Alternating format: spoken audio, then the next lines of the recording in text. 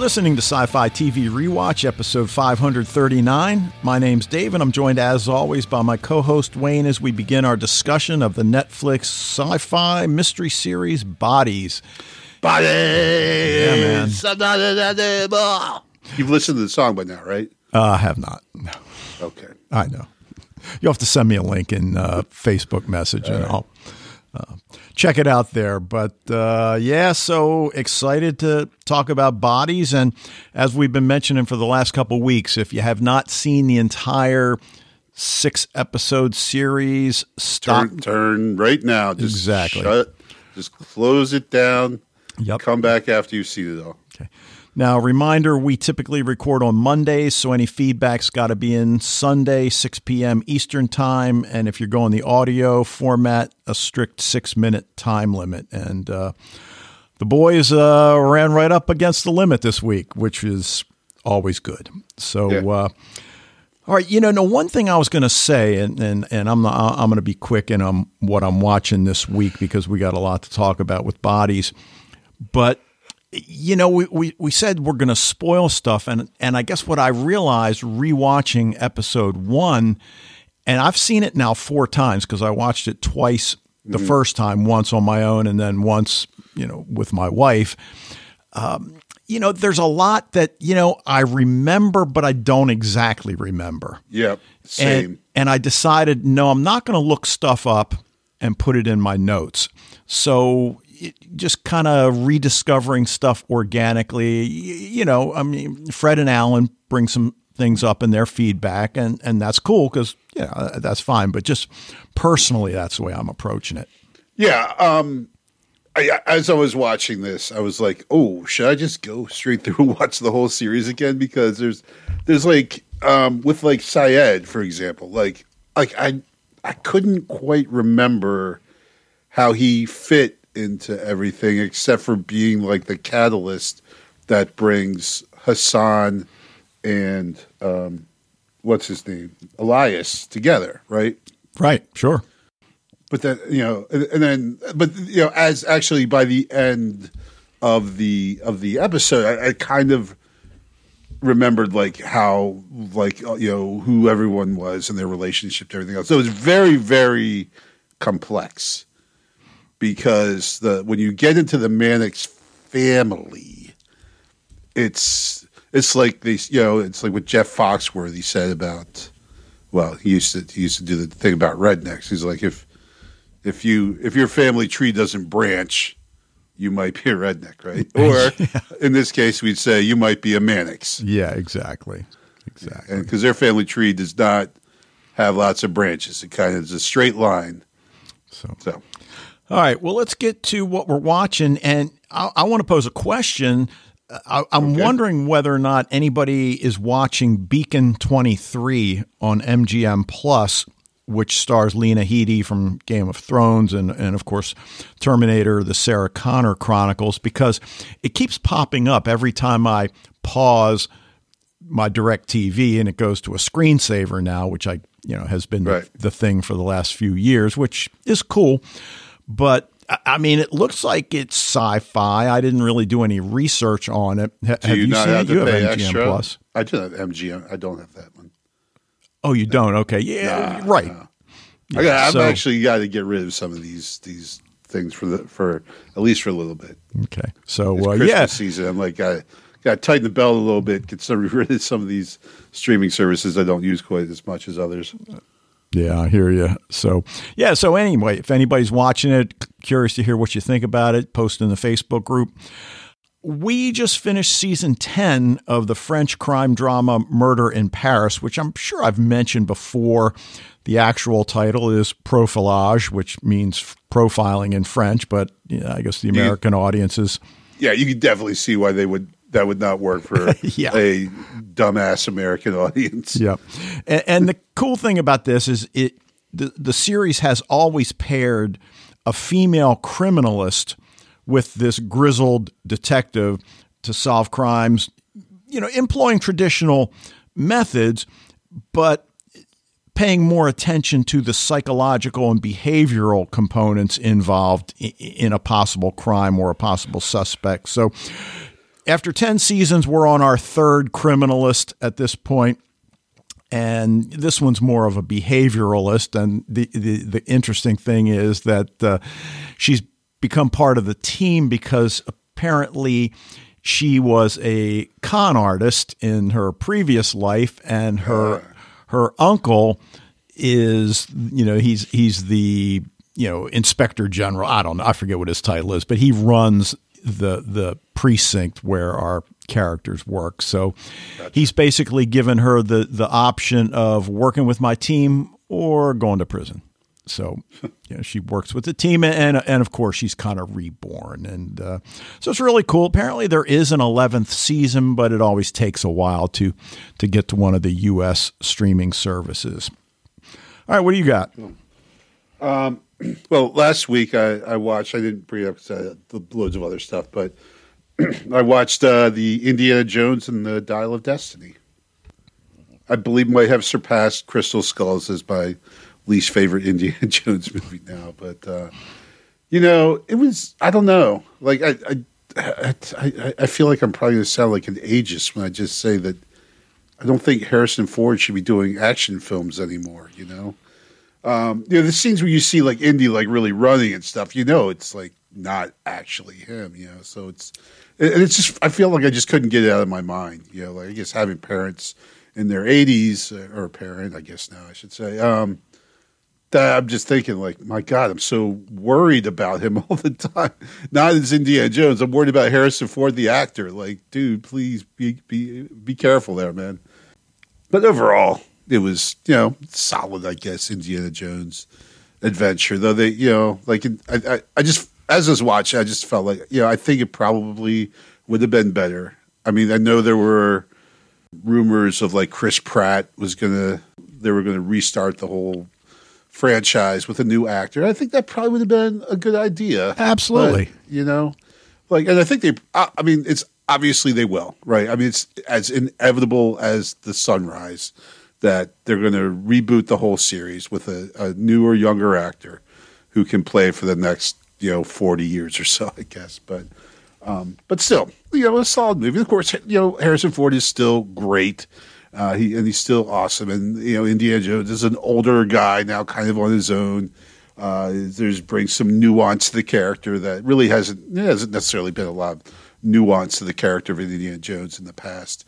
They did start off with a de-aging scene, which was always kind of painful to watch. I mean, technology is great, but you're painfully aware that, we're watching a computer-generated, basically, Harrison Ford here that make him look like he's, 20 years old rather than 80. So I guess probably maybe 30 years old. It went back to World War II. So yeah, that's that. And then I actually finally went back to Leverage Redemption. Oh. Yeah. Which is, I'm not going to sit here and say it's like this great show. It should win all kinds of awards or anything. But, Dean Devlin does a great job, especially with ensemble casts. And he really knows how to he is a very, very good writer. Though a lot of the stuff that obviously happens in Leverage is almost ludicrously unbelievable. But at the core, just like kind of like The Librarians, right? Even when The Librarians was wildly fantastic, like we still really enjoyed like the central characters, right? Sure. And that was kind of like what tied that series together. So it's just like with The Librarians, just like with Leverage and now Leverage Redemption, those characters at the core of it are really great. They get a really good cast. And so you really, it's an enjoyable show. Is it a great show? I don't know if I'd call it great. Is it enjoyable? Absolutely. I'm pretty sure it came out like a couple months ago, but I'm just getting around to it now. And I have to watch commercials because it's on some streaming service. But actually the commercials aren't too bad with it. There's only maybe 2-3 minutes worth of commercials. Well, I like how some of them, they give you the little digital readout for how long the commercial break's going to be. Right. I do appreciate that, right? I feel like I can get through it if I see that. Well, you can go do something if you need to get a new drink or whatever. Right. So.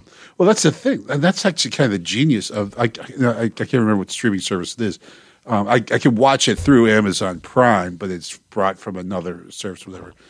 But the breaks are just like usually like a minute 30. So it's really not time to get up or anything. Yeah, good point. I mean, obviously you hit the pause button, but like I feel like a minute 30, okay. That's doable. I can sit through this, right? It's not a big deal. Whereas some, like he gets up and it's like 3 minutes or 2.5 minutes. You're like, man, forget that. Yeah, go and do something else or get up, walk around for a little bit, come back, which is not the point, right? The point is they want you to sit there and watch it. So if you go too far, people don't watch it. But if you have a nice like minute 30, okay, I can do that. I'll watch your commercial. All right. Well, speaking of time, why don't we get to bodies?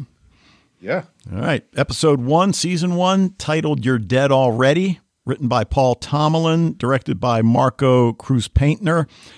The series was released on Netflix October 19th, 2023.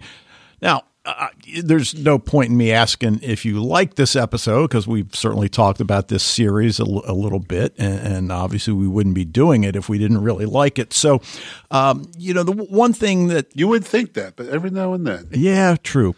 But this one's based on a 2015 DC Vertigo graphic novel written by Cy Spencer. And for me, I really get the sense that they're trying to capture that graphic novel sense with the split screens. And I think they do it to great effect. Yeah. And they don't overdo it, where it's like, hey, look what we're doing, like I think they worked it in very well. So. Yeah. So I think, A+ for, that idea. We go from 2023 to 1941 to 1890 and then to 2053. And as an experienced watcher of sci-fi, I'm writing down the intervals between the the different time leaps. Right. And all right, there doesn't seem to be any kind of a connection to how much time elapses. Yeah, that's what at first I thought when I tried to I didn't even bother with the math this time, but I remember when I first watched it, I kind of worked it out. I'm like, that doesn't really seem like it makes.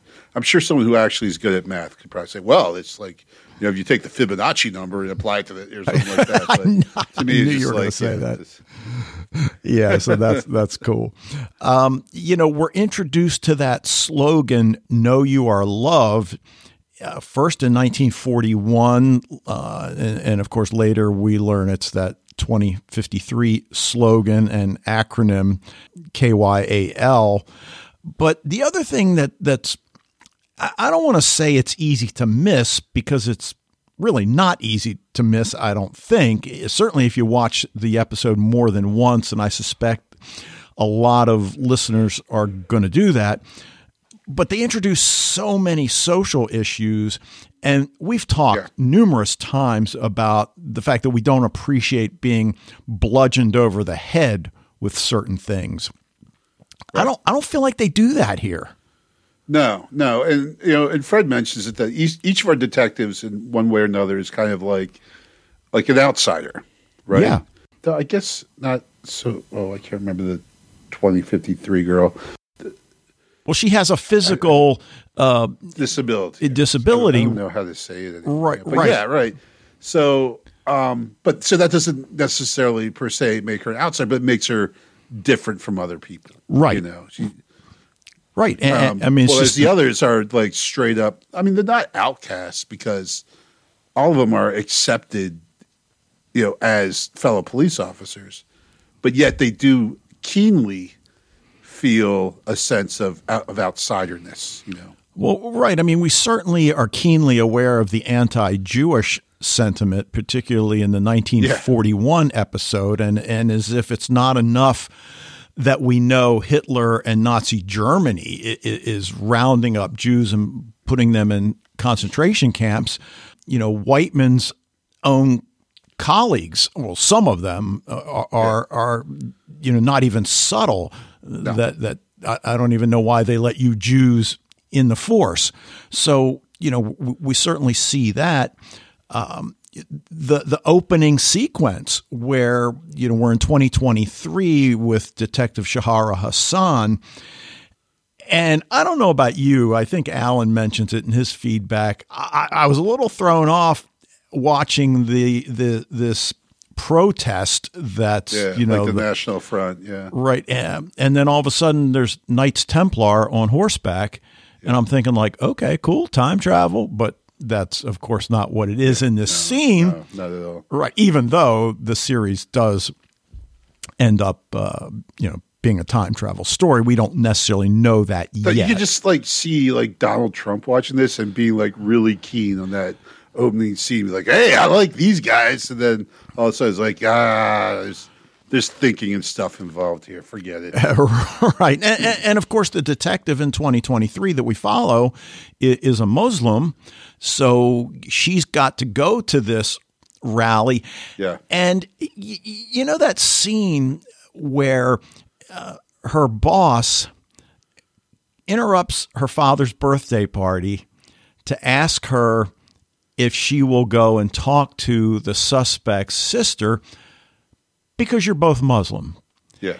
And on the one hand, you want to say like, dude, you're so racist. But, what we learn about him and his relationship with Hassan, I think it's anything but. It's just that he understands this is our best bet to find this suspect. Well, but also, Dave, he needs her on this case. He knows what's going on, right? He's in on it. He has to manipulate her to bring her and Elias Mannix together. Well, true. That is true. So we don't see that. And I think Fred mentioned it. Like, it's very difficult this early on to see his diabolical side because we don't really see that till later. I mean, when we see it, we see it. But, right now it seems like he really is that they're just good. Not only is he her boss, but they're really good friends and he really cares for her. But it's all a sham, right? He's just part of this network that, his job is to make sure that that Hassan meets Elias, that she's the one on the case, that she's the one chasing Elias down. And, and that's such an interesting idea that even having seen the entire series, I'm not sure I have a real good handle. I know what my wife thinks, and she and I really disagree on that. We know how Elias ends up in 2053, with Der Leader and his, image projected on the sides of walls. And while we don't necessarily know how repressive the society is, we certainly do get an Orwellian feel. Absolutely. Yeah. Yeah. That's the one, I think Fred says something about which time period appeals to you the most. And the one we really understand the least at this point is the 2053 because that's the one we get very, very little of that. We don't see much of it. But you're right. What we get seems pretty Orwellian's a good word for it, actually. Right. But then my question is, because we're given all of these hints of social issues like the anti-Jewish sentiment, the anti-gay, even in the 1890 scene, what strikes me is, yes, the thing with Hillingshead and the photographer, but that opening scene where the little boy is arrested and the mother is just distraught and she says, "We're hungry." Yeah. And that abject poverty that, again, we know what London life was like for so many of the poor at this time period. So, given all of those things, did he start out with this grand vision to truly make things better? But then, as often happens, things just go awry and, we're left with the 2053. I would say to the contrary. I think 2053 is exactly what he wanted. Right, that's exactly what they were. What they were hoping for, and what they did get. was in 2023, the bomb goes off and kills millions of people. So it has to usher in this new society and his grand vision. Okay. That we get in 2053. So, but here's something ironically that as I was listening to this, the feedback it kind of came to me is that because we're going to see Elias Mannix through many eras and many incarnations, right? And he's in every. He's the only one who's in all the years, well, except for Gabe, the body, right? Right. And so he starts off as a boy. And at this point, we get a feeling like I think he doesn't really know anything that's going on, right? Things are being manipulated around him, but he doesn't know what's going on. He's going to cause the big destruction. He will grow up to be the boss leader guy. Well, I don't think he's a leader. He's something like the head of police or something, right? And then we'll go back in time. So really, where he's at in 2053, even though that is historically the furthest along, that's the guy who knows the least of like actually what's going on, right? The guy who knows it the most is that guy who's going to get shot in 1941 as an old man. So it's ironic that his past self is more aware and manipulating events more than his future self. Okay. Well, and the other thing, we're so used to people going back in time to fix things that are taking place in their present. And it's really not clear, certainly in the first episode. We don't know anything about that. We have no clue. Right. But even as we move further along, I'm really looking forward to doing this rewatch. And like you, I was tempted to watch more than just the first episode.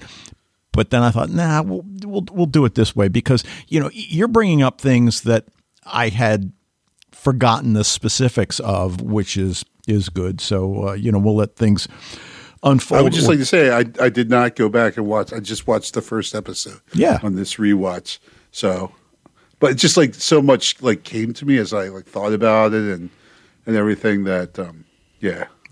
Now, one connection between all four time periods is the exploding of the streetlights. Yeah. And I guess the one thing that surprised me, I guess, to a point, certainly in 2023, those streetlights look really old. So were they lights that London has left in place from a historical perspective? Yeah. Or is it something else? I don't want to get too caught up in that. But the one thing that obviously we make the connection is that when the streetlights all explode, that's when the body is going through the portal. Yeah. But the one thing that I'm wondering about, though, is in 1941, when Whiteman gets the call to go pick up the body no later, I think she says no later than 10:15, and the lights in the precinct are flashing, yet he doesn't go get the body until the nighttime. So I guess what I'm getting at in this roundabout way is my thought was the lights explode, the body's through.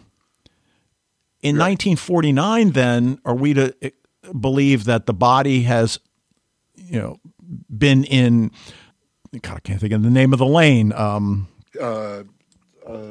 Long Harvest Lane. Long Harvest Lane. Right. So are we to believe it's been there for several hours until Whiteman gets there in the rain at night?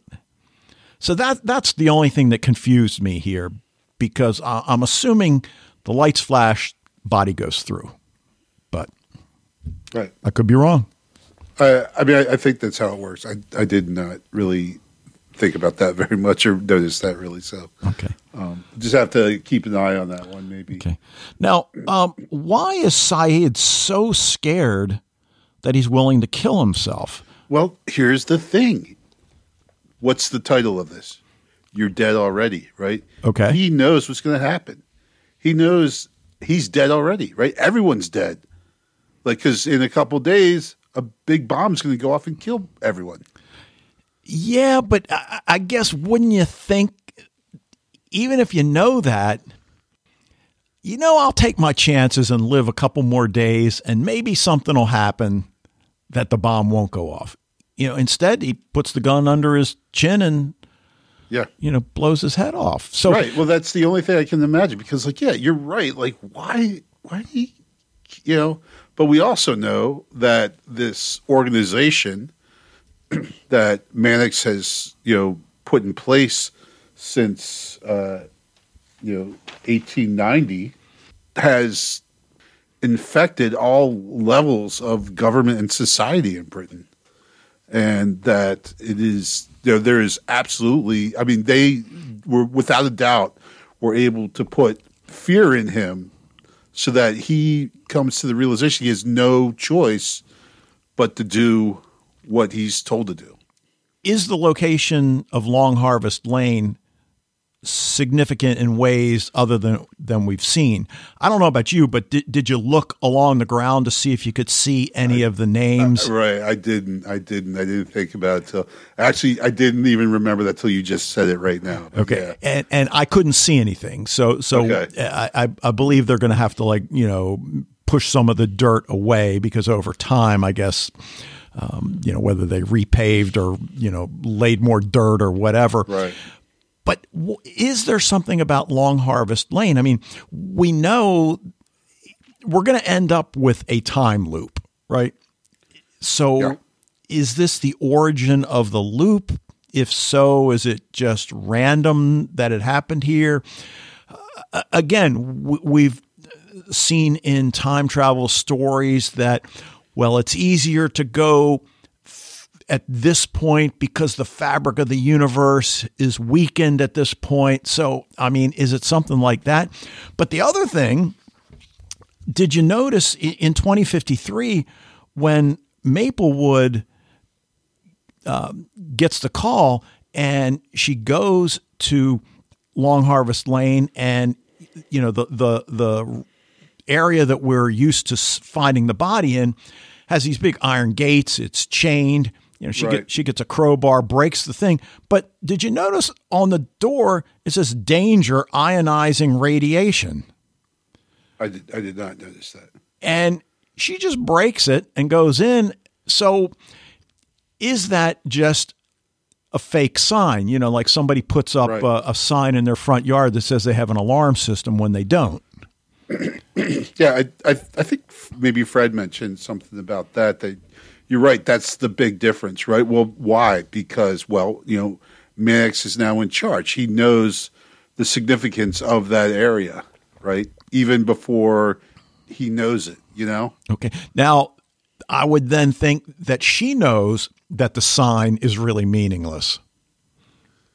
Or she just can't read. Yeah, right, man. Maybe not that one, but yeah. Right. But yeah, or she just doesn't care, right? Like, because from what we, she doesn't. She's got a brother in her life. Other than that, is she really happy in the society in which she lives? Yeah, she's got a cool car. I believe it's a Renault. I'm not positive of that, but dude, that's the one thing I really notice about a lot of the European police shows.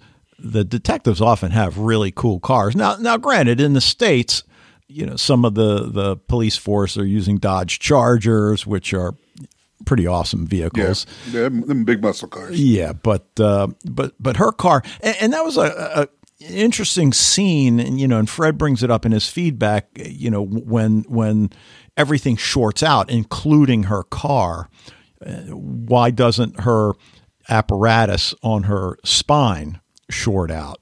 So I don't necessarily have a good question. We know that she charges it. So, is it battery operated, and does that somehow not impacted by whatever this short was? Dave, as to your charge that, the cops in American shows don't really have nice cars, I just have two words to say to you. Those two words are Miami Vice. Well, that's true. That is true, dude. And the Tom Selleck show. What was that? Magnum PI. Right. He definitely had a cool car as well. Yeah. But getting back to Syed for a second, his sister tells Hassan that he seemed to know he was going to end up in that situation in the alley. So again, is this just Mannix telling him, or whoever Mannix's mouthpiece is? Absolutely 100% exactly what happened. Yeah. Okay. And then it begs the question, well, how long has Syed been working with him? Right. That's a good question. Because he seems to have really bought into the whole "know you are loved" idea. And, we hear it, multiple times throughout this episode, predominantly through the phone call, which, again, as we learn later in the series, the woman on the other end is actually Hillingshead's grown daughter, if I recall correctly. Yes. It's Greta Scacchi. Right. Who I'm going to try to remember from her in the 90s more so. Yeah, I hear you. But that's one of the things that, not only does this series evolve into time travel, but you get characters, like Hillingshead's daughter, who is a teenager, I guess, in the 1890s. And then in 1941, she's clearly an adult. And we will see Hassan in 2053, which, it certainly makes sense. It's only a 30-year leap. And she's, what's supposed to be about 30 or so in 2023. So that certainly makes sense. What do you think about Whiteman and his character? Well, I felt throughout that he's the character, despite being like maybe one of the more reprehensible characters in a way, because he is on the take, right? Yeah. He is like a dishonest cop, and that is not the case with our other police officers at all. Right. They are all 100% on the level. With Hillingshead, maybe too much, and actually Hassan as well. Well, maybe the other three, if anything, are kind of marked by an overabundance of moral fortitude or whatever. Whereas, him not so much. But I can't help but think he's got to be like the coolest character in this show, And by the end of this, I'm really pulling for him more than anyone else, except for maybe Hassan, I think. Well. And I mean, this episode is just dripping with irony. I mean, you have to believe that when the inspector comes to him and says, we think we've got a security problem and we want to put you on the case and find out if we have any dirty cops. Now, is that a case of, we know you're dirty, so we want to see how you handle it? Are you going to immediately go to your fellow dirty cops? Or are they really clueless and they just think, he's kind of sketchy. He might be the best way to root out the rats. Right. Or, if you're going to, pick someone who's going to do the unpopular job of trying to, dig up dirt on his fellow police officers, get the guy who is already like an outsider, the guy who's already, unpopular. Yeah. And then with Hillingshead, I mean, basically he pulls a Trump, which is to accuse someone else of what he's, and I'm making air quotes, guilty of. I mean, 1890, we certainly learn that he will engage in an affair with the photographer later on. But the first encounter, he arrests the photographer for, indecency, which in 1890 was a crime. And up until like 1967. Oh, you're right. I think. Right. Yeah. That famous British politician that I can't think of his name, but so knowing this about himself, Alan Turing as well. Oh, okay. Right. But knowing his own, predispositions, why does he arrest the photographer? Well, he's totally in denial. Okay. His own feelings. I mean, Henry sees it, like he knows, like absolutely right from the start. Yeah. But Alfie is just completely in denial and doing not a great job of repressing that. Now, we see that photo that Henry has taken, and it certainly appears that it's Mannix, right behind. See, like I'm kind of annoyed with myself because I'm pretty sure I completely missed that the first time. Eventually we realized, oh yeah, Stephen Graham is that guy, and he's also plays the guy in the future. And I can't remember if we find out. We don't find out the same. Like we see him in the future and we see him in the past, and I don't think I thought he was like the exact same guy at first. But they clearly, I totally caught that now because we see Mannix in the picture in Henry's picture, and then later we see Stephen Graham with his picture being projected onto the wall in 2053. Right. And again, one of the problems, I guess, with time travel and time loops is knowing whether or not we're dealing with linear time here. Because on the one hand, we know we're not, because we know Mannix is going back in time. So, but he's going on the assumption that time is linear, though, right? Well, right. He's like, I go back in time, I change everything, and bring us up to this point, right? Right, and which, from his knowledge, has already been done. Right, it gives you like the confidence that you're going to be successful because obviously it's done. It's a done deal. We're here. The bomb went off in 2023. And I'm here, and this is for him. This is the end of it, right? Right. Now, in the 1890 sequence, the medical examiner recognizes the man in the photograph clearly, even though he denies it. Yeah. Well, he's just like immediately like, nah, you just drop this right now. Bro. Right. Or you're dead already. Yeah. And again, the title of the episode, kind of transcends all four time periods. Maybe in 2053, we don't have as clear a picture yet, but you're right. Like all of these people, except for Maplewood, they are already dead. Right. Sure. Yeah. Sure. Now, is the medical examiner in on it? Does he recognizes Mannix, but does he know him? Is he part of the cabal that is behind all of this? We don't know. Well, but he reacts with fear, not with like anger or violence. So I would say he's not really. Yeah, and you know what just came to me as you were saying that, when he opens up the skull, which was alternately really cool and really disturbing. Yeah, there's stuff to watch. Yeah. But the fact that there's no bullet and there's no exit wound.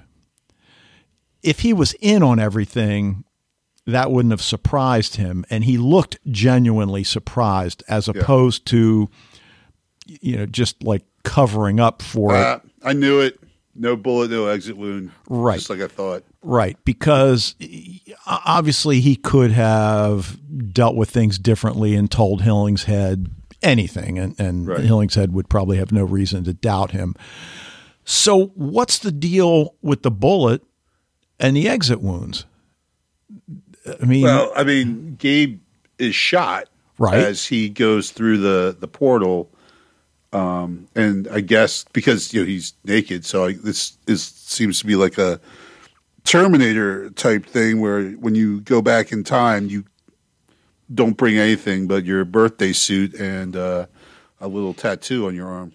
Right. So is the idea that he goes through at the exact moment the bullet enters? Yeah. His skull, okay. And so it technically never did exit. It just probably drops to the floor it and disappears whenever body gets shot into all these different times. Okay. So obviously the big question we've got is, well, why is the dude in 2053 alive when all the other ones were dead?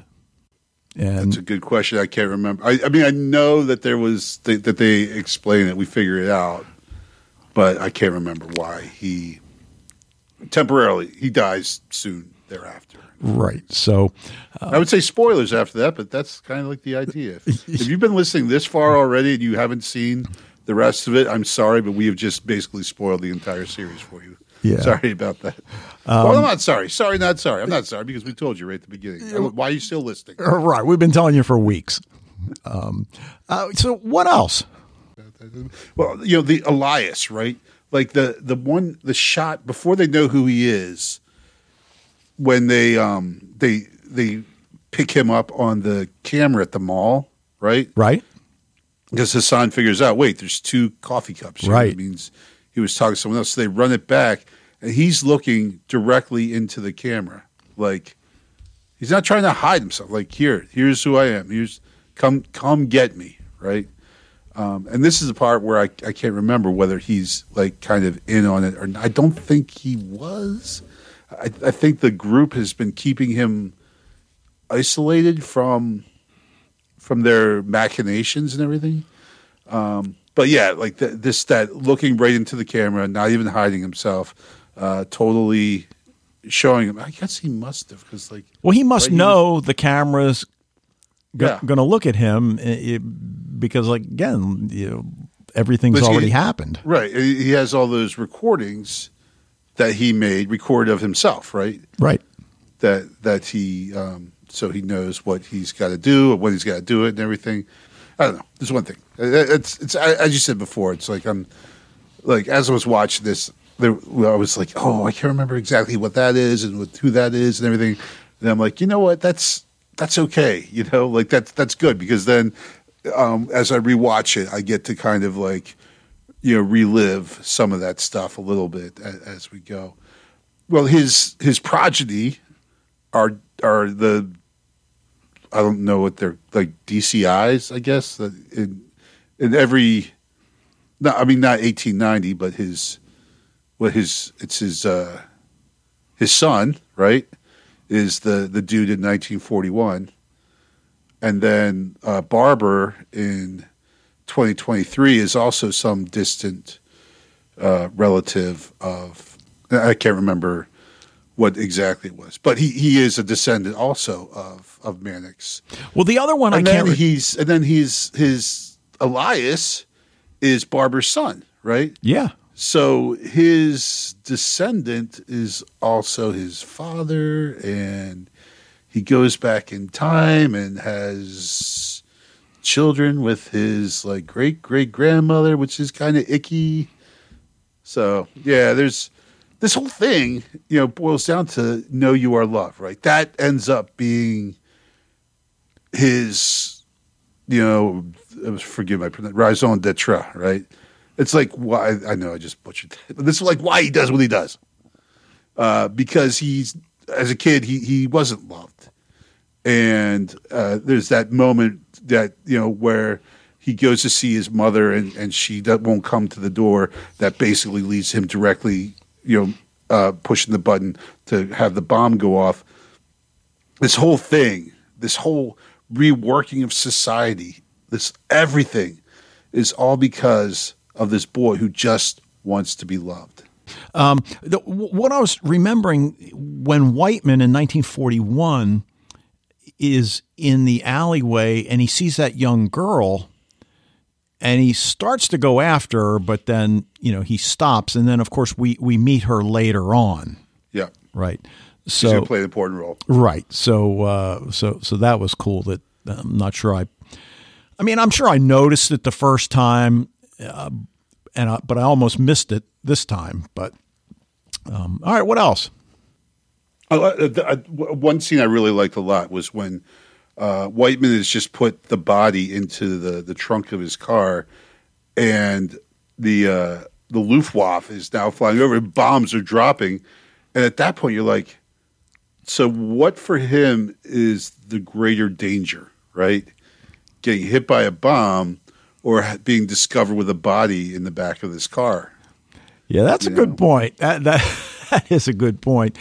And we have to, we were talking a few minutes ago, and I brought up why the inspector would appoint Whiteman. Does he suspect him? Well, clearly. Well, no, but again, like we know because he follows him. Right. Yeah. Well, you're right. Right. Whiteman is directing Whiteman just as Barber in 2023 is directing Hassan to do what she needs to do to carry out the overall plan. The same way the guy in 1941 who is Mannix's son is, basically directing White. Which the irony is he's directing him to what is eventually going to lead to Whiteman killing his father and his mother, both his parents actually. But I don't know if they've clued him in on that because I don't know if he would actually help him so much if he knew that the end game was both of them dying. Or does he not know that? Actually, maybe that's the one thing that Mannix doesn't know, right? I'm not sure. But I guess in the future, he could certainly have looked up and found out how he died. And Whiteman was executed for it. So, yeah, he does know, right? He does know that Whiteman. So they're directing Whiteman down this path that's going to lead him to killing Mannix and Polly. Oh, that's weird, man. Yeah. Wow. That's the first time I thought of that one. That's crazy. Because they must have known. He must have known, right? He certainly is a big wig in the future. He looked up how Elias Mannix died back in 1941. You would think. Yeah, for sure. All right. Anything else? I don't know. That was a pretty heavy thought I just dropped on there, Dave. I don't know if I can go on from there. All right. Well, speaking of heavy thoughts, why don't we transfer over to listener feedback? Sounds good. All right. Hello, Dave and Wayne, and all listeners to Sci-Fi TV Rewatch. This is Fred from the Netherlands with some feedback for the miniseries Bodies, Season 1, Episode 1. First off, what am I watching? So, I finished the series we talked about the last two podcasts, Dave, Absolute Beginners. I liked it very much. I watched something due to watching this series, and that's actually Pulp Fiction. Because the main characters in Absolute Beginners are copycatting, more or less, Mrs. Wallace and Vincent Vega from Pulp Fiction. I watched that film, finally. I never watched it, and I liked it, although I'm not so much into the Quentin Tarantino goriness of his filming. Nevertheless, I watched onward because in Pulp Fiction, Uma Thurman is, of course, one of the lead characters, and I know her from the epic genetic film Gattaca, and there I liked her a lot. So I started to watch the two Kill Bill movies from 2003 and 2004. Pulp Fiction, by the way, is from 1994. And although the goriness is even much worse in Kill Bill, I still liked the three movies, including the Kill Bill movies. But that's mainly due to David Carradine, who is in it, and Uma Thurman. And not to forget Lucy Liu. And that whole thing was all caused by your tip about Absolute Beginners, Dave. Talking about what am I watching, I updated my list of what am I watching, including the list of all the series I stopped temporarily and I should watch on. Although I have to admit that list gets longer and longer. And I saw you already saw it, Dave. Okay, let's go into Bodies. One thing I didn't realize in my first watching is that actually all our 4 police officers are a kind of members of a minority. Starting with Sahara Azhan being a police woman of color of a Hindustani background in 2023. Sergeant Charles Whiteman, or Weisman, in 1941 being of Jewish descent, Inspector Alfred Hillinghead in 1890 being a gay person, and Iris Maplewood in 2053 being a disabled person. I actually wonder if the makers did this on purpose and what their goal is with this, if so. Okay, let's start with a nitpick. When Inspector Maplewood in the end scenes is arriving in the area and this electrical surge is there and is causing her car to stop, why isn't she paralyzed? Because I think her spine, her support on her spine is also something electrical.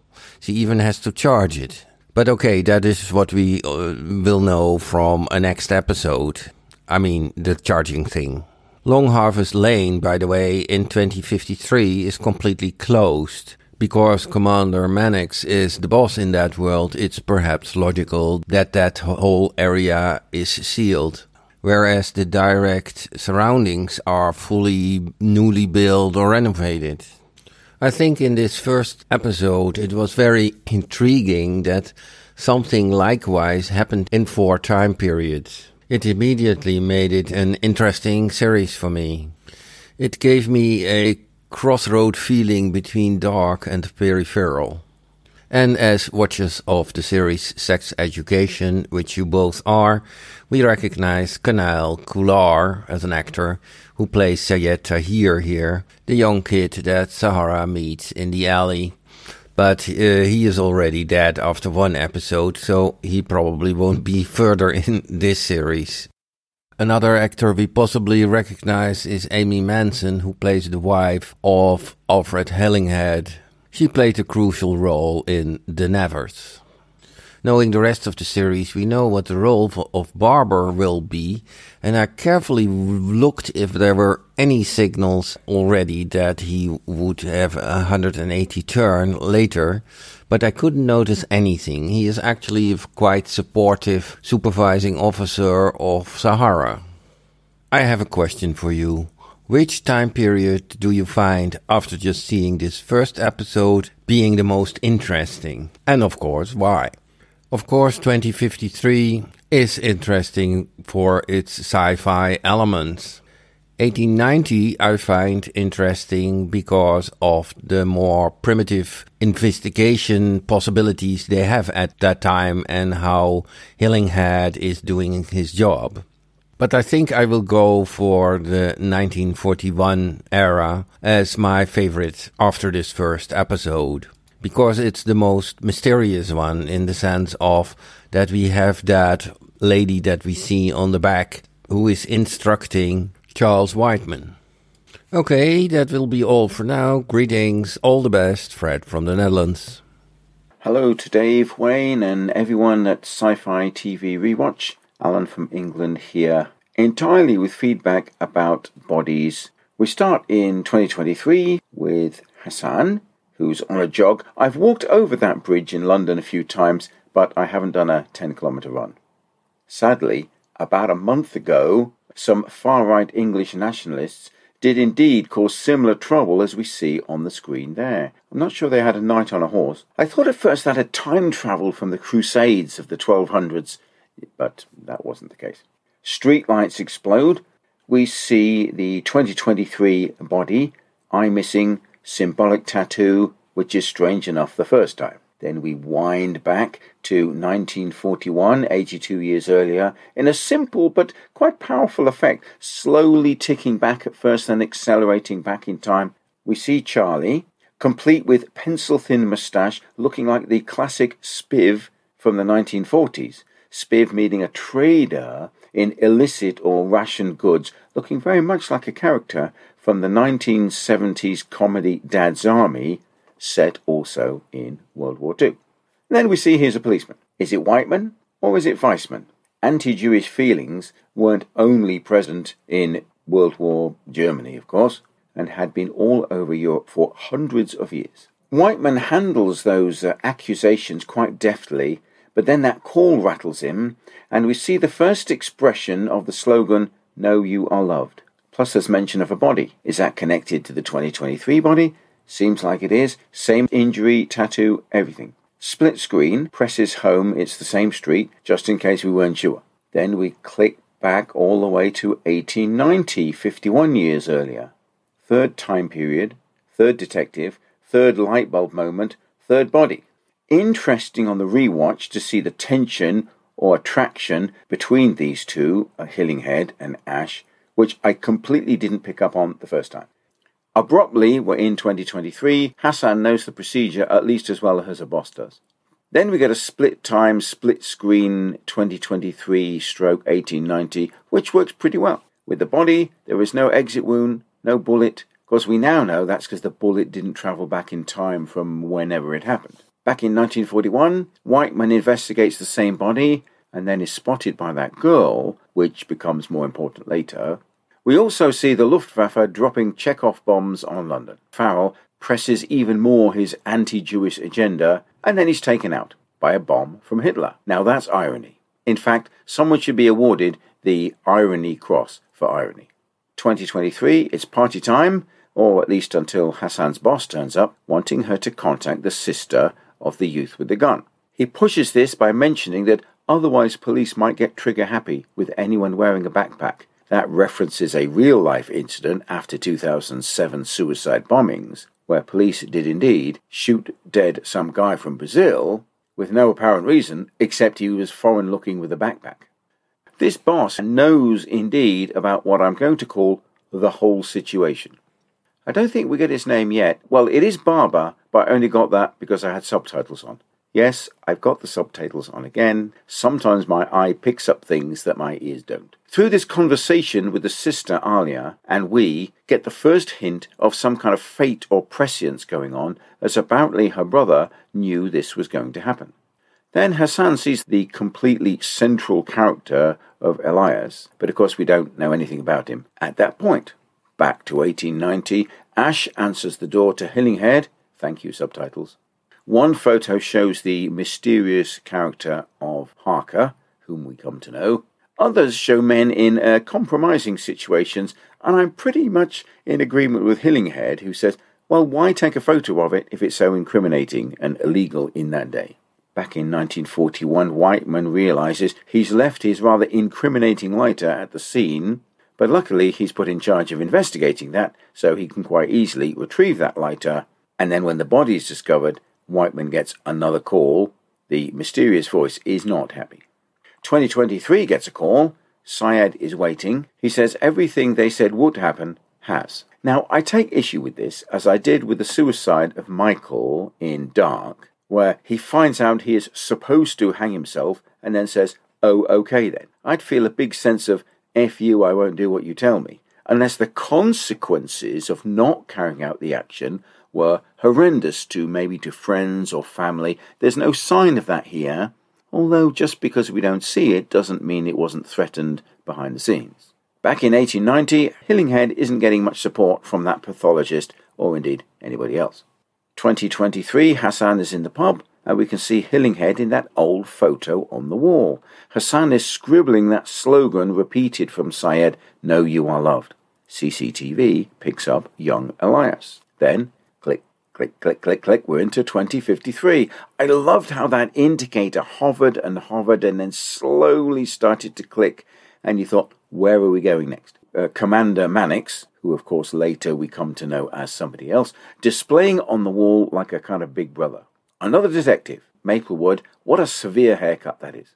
Another light bulb, another body in Long Harvey's Lane. I'm not quite sure if she or I were the more surprised when he suddenly wasn't dead. That was a good ending. Take care. Alan from England. All right, well, first with Fred. I don't want to say, Fred, I'm surprised you never saw Pulp Fiction. Yeah, because that's the kind of movie that, all right, maybe somebody watches it for, their cultural awareness because it is such an iconic film. But I know you don't like violence that much. But, dude, Fred really went down the rabbit hole after that. Kill Bill, both Kill Bills, I think he said. Fred, does this qualify as binging? He's only a step away from Inglourious Bastards, which I highly recommend. Right. Django Unchained is, I think, maybe Quentin Tarantino's best movie. I don't know. Have you not seen Reservoir Dogs, though? Oh.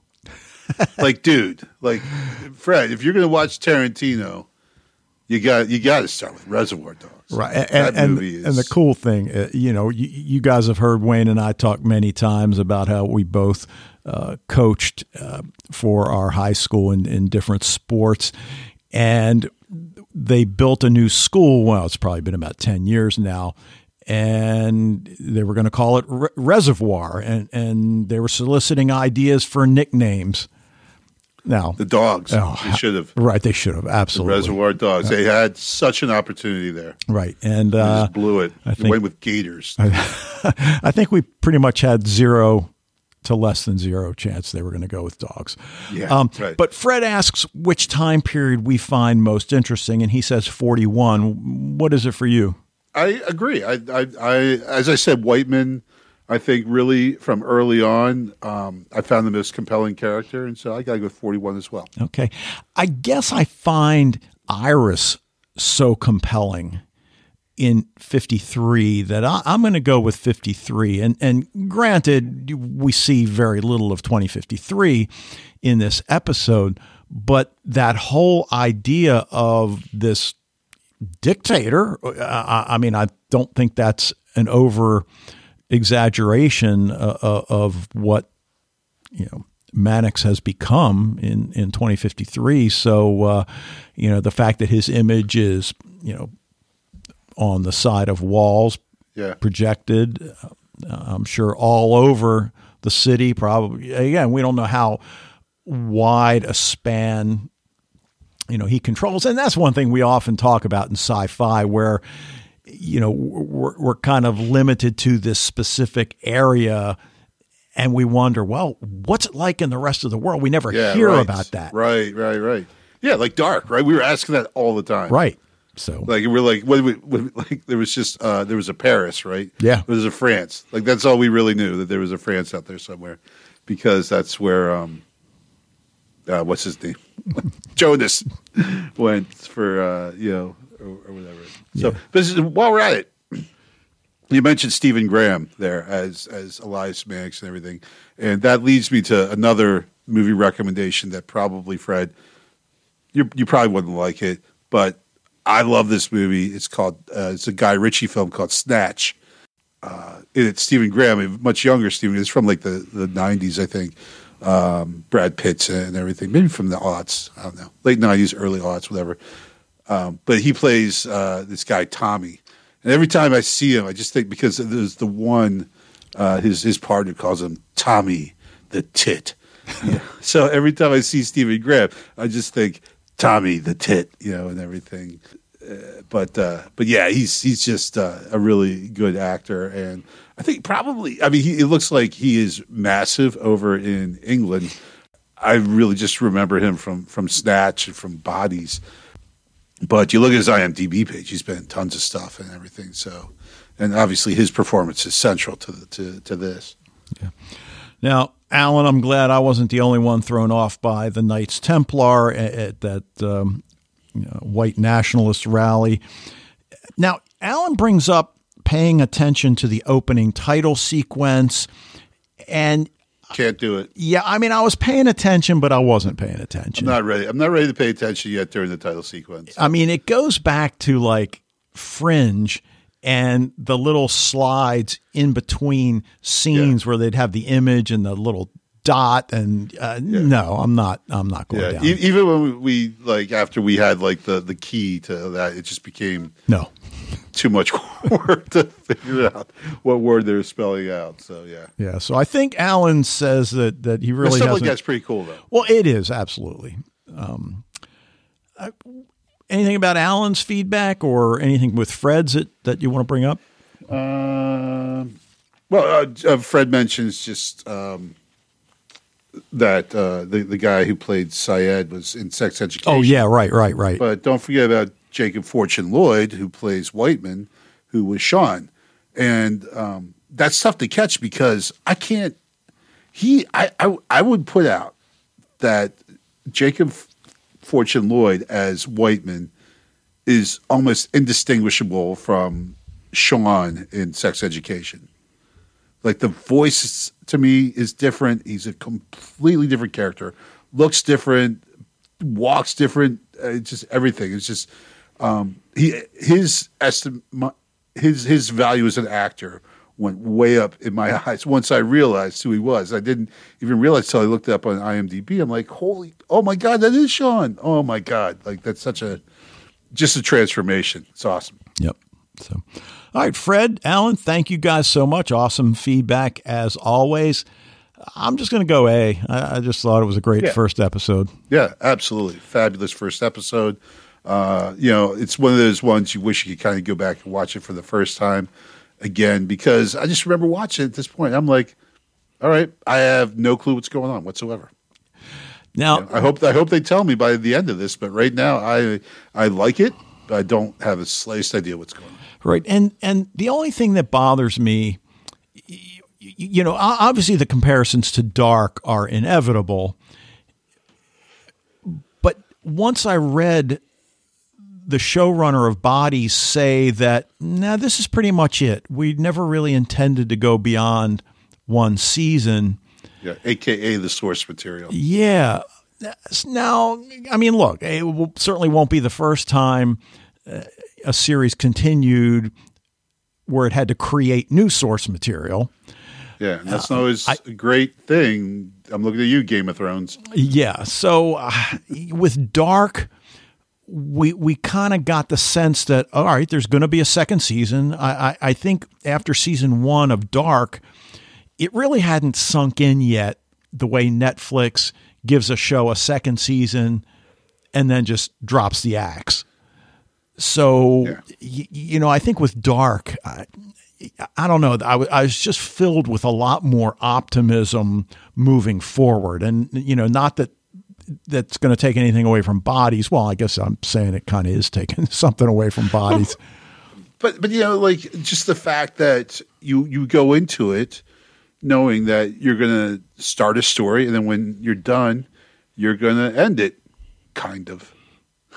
Yeah. There is a big question mark at the end of this thing, but, like I like that, right? Like they're not trying to get 4 or 5 seasons out of it. They just want their, 8 episodes, 6, how many episodes are in this? I said 6 earlier, but it might be 8. I can't remember. I think it might be 8. I don't know. I can't remember. But anyway, like they have a plan, right? They have a plan for the beginning, the middle, the end. And at the end of it, we're going to have told the story. Boom. Yeah, just like Damon Lindelof.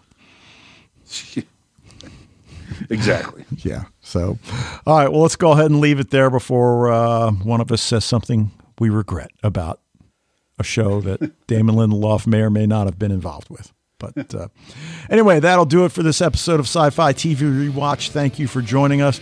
Love to hear what you think about Bodies, Ragnarok, which we just finished. Hey, do you ever want to see us do another movie? After that discussion, probably not. But join the Facebook group if you haven't already. Sci-Fi TV Rewatch at gmail.com is the way you can reach us. We'll be back next week to talk about episode 2 of the Netflix sci-fi thriller Bodies. But until then. So, Dave, you should be careful of what documents you share on Google Docs, because I saw the ideas that you were brainstorming for the new motto for this show.